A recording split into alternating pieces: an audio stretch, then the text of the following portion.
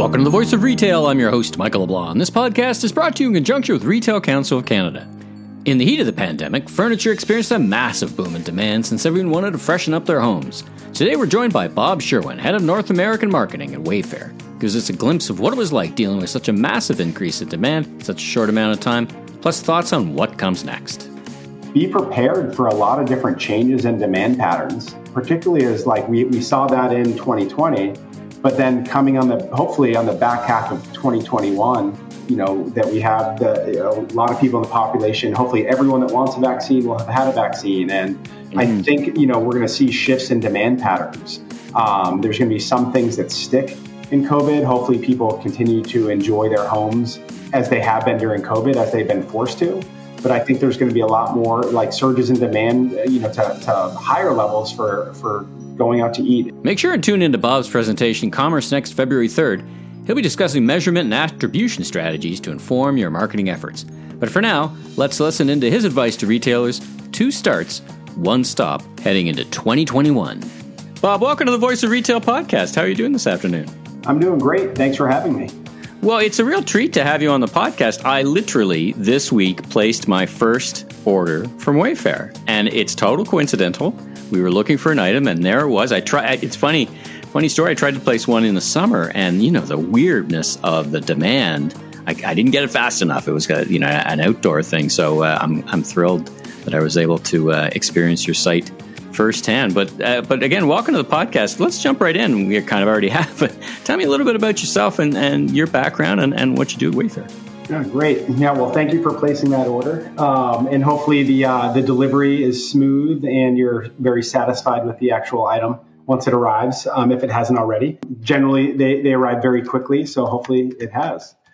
So who am I? So I have the pleasure of leading our marketing department at Wayfair.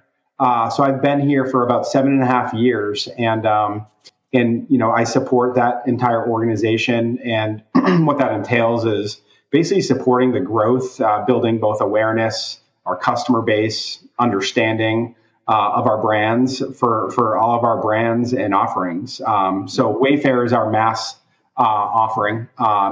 We have over 10 million products on that catalog.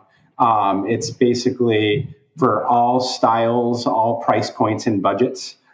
Very, very deep catalog. And then we also have a number of specialty brands, All Modern, Birch Lane, and Joss & Main, and then a luxury brand called Paragold. We have a number of other offerings like a B2B business and a bridal registry. So these are all things that, my organization is charged with, building awareness for and, growing the business. Well, you said, what did you say, 7 years? You must have, how old is the business? That must be pretty close to the genesis of the business, right? Well, technically, the 2 founders, so we're still founder-led, they began on this journey back in 2002. The Wayfair brand was officially launched in 2011. 2011, 2012 is when that really got going, and I joined about a year after that. And then some of these other brands that I'd mentioned existed slightly prior to that. Joss & Main and All Modern, for example, whereas Birch Lane and Paragold and our B2B offering really came to life after the Wayfair brand launch.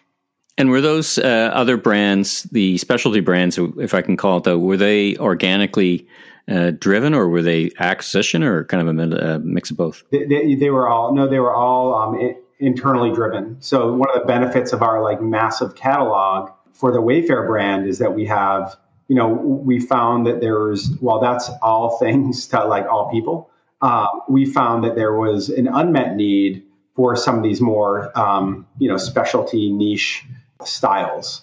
And so what we could do to get them going is really just curate from the massive Wayfair catalog to start.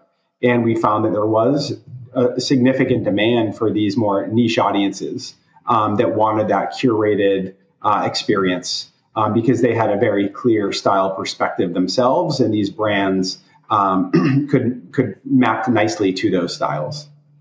And you came out of a bit of the consulting world, right? You were in McKinsey. I'm having the opportunity, I'm just reading his advanced copy now, Hubert Joly, who ran Best Buy, kind of continuing that that proud tradition of moving from McKinsey into being an operator. That was your background prior to arrival, right?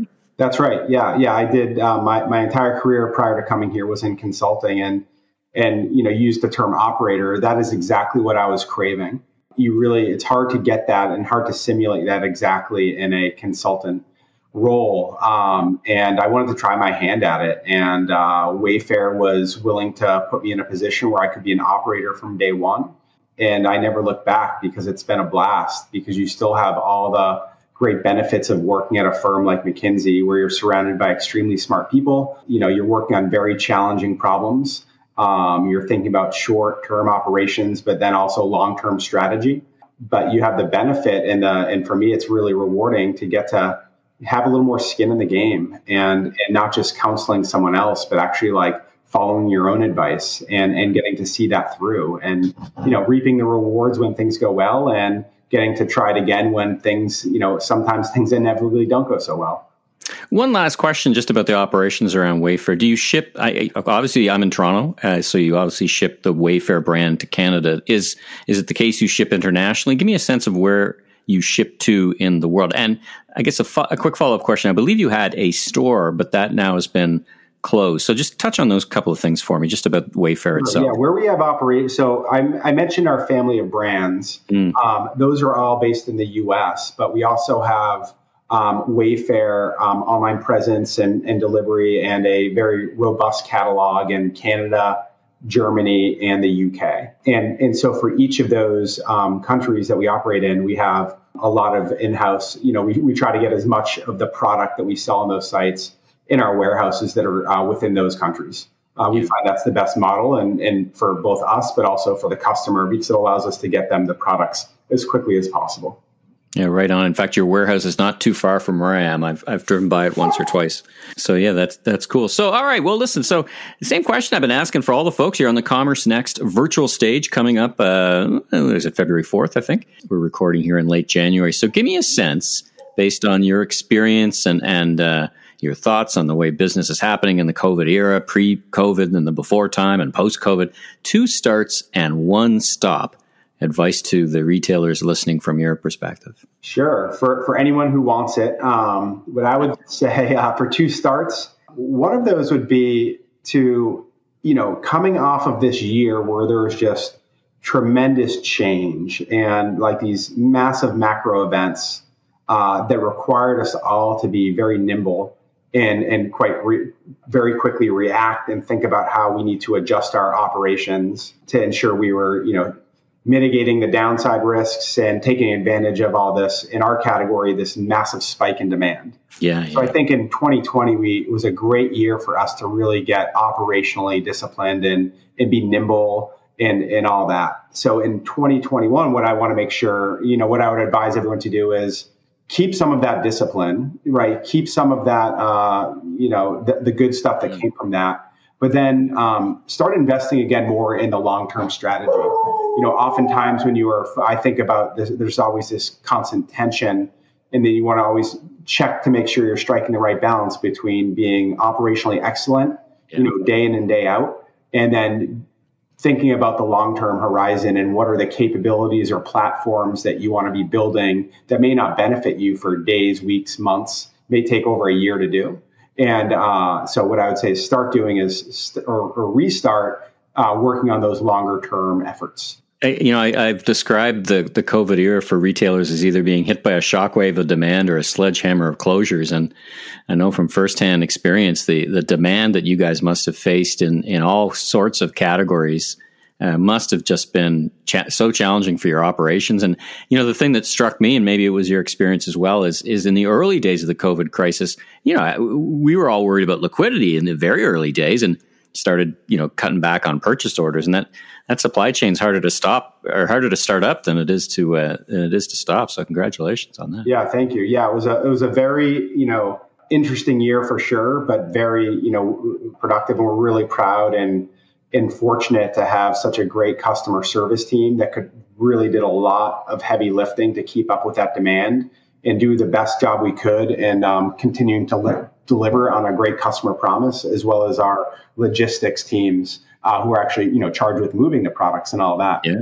The other thing I would say to start doing is, really be prepared for a lot of different changes in demand patterns, particularly as like we saw that in 2020, but then coming hopefully on the back half of 2021, that we have a lot of people in the population, hopefully everyone that wants a vaccine will have had a vaccine. And I think, we're going to see shifts in demand patterns.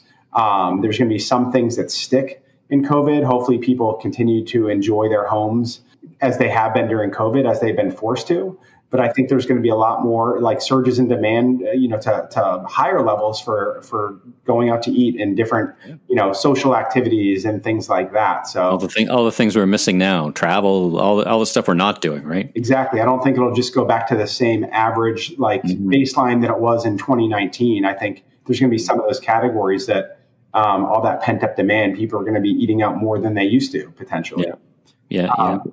And for the stop, one thing that we are thinking a lot about, and we always have, but we're being much more deliberate, is around like inclusivity and how we as marketers can ensure that we're being extremely thoughtful and creating a inclusive marketing playbook.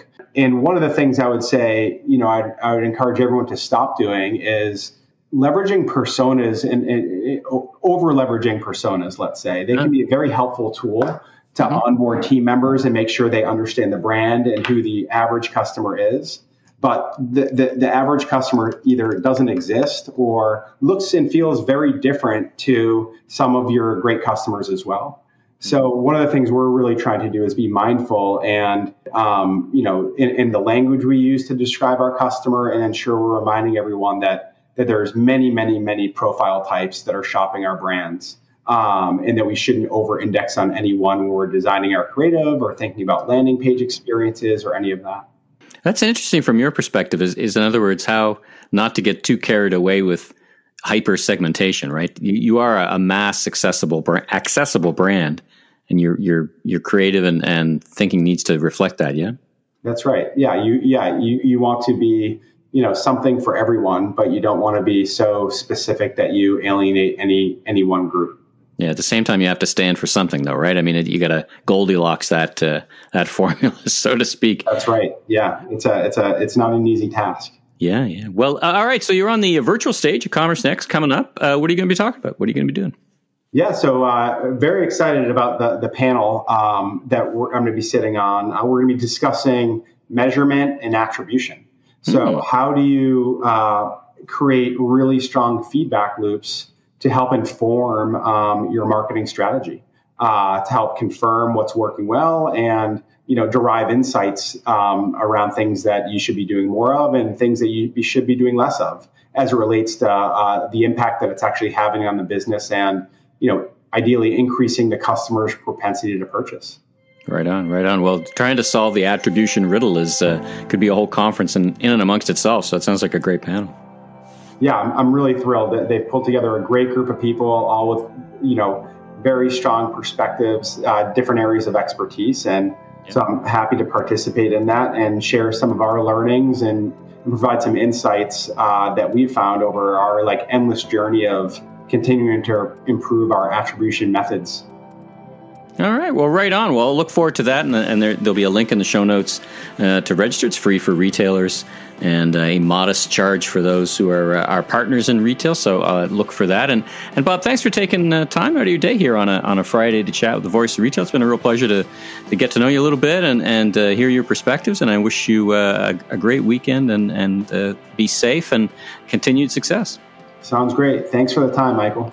Today's podcast is one of the last of a series of Commerce Next episodes that have featured some of the fantastic speakers that took the stage January 20th, 27th, and still yet to come February 3rd, with snapshot insights into how they dealt with online e-commerce in the first year of the COVID era and lessons learned for the future. You can learn more and register for Commerce Next at commercenext.com. Thanks for tuning in to today's episode of The Voice of Retail. Be sure and subscribe to the podcast so you don't miss out on the latest episodes, industry news, and insights. If you enjoyed this episode, please consider leaving a rating and review, as it really helps us grow so that we continue to get amazing guests onto the show. I'm your host, Michael LeBlanc, president of M.E. LeBlanc Company, Inc., and if you're looking for more content or want to chat, follow me on LinkedIn or visit my website at meleblanc.co. Until next time, stay safe and have a great week.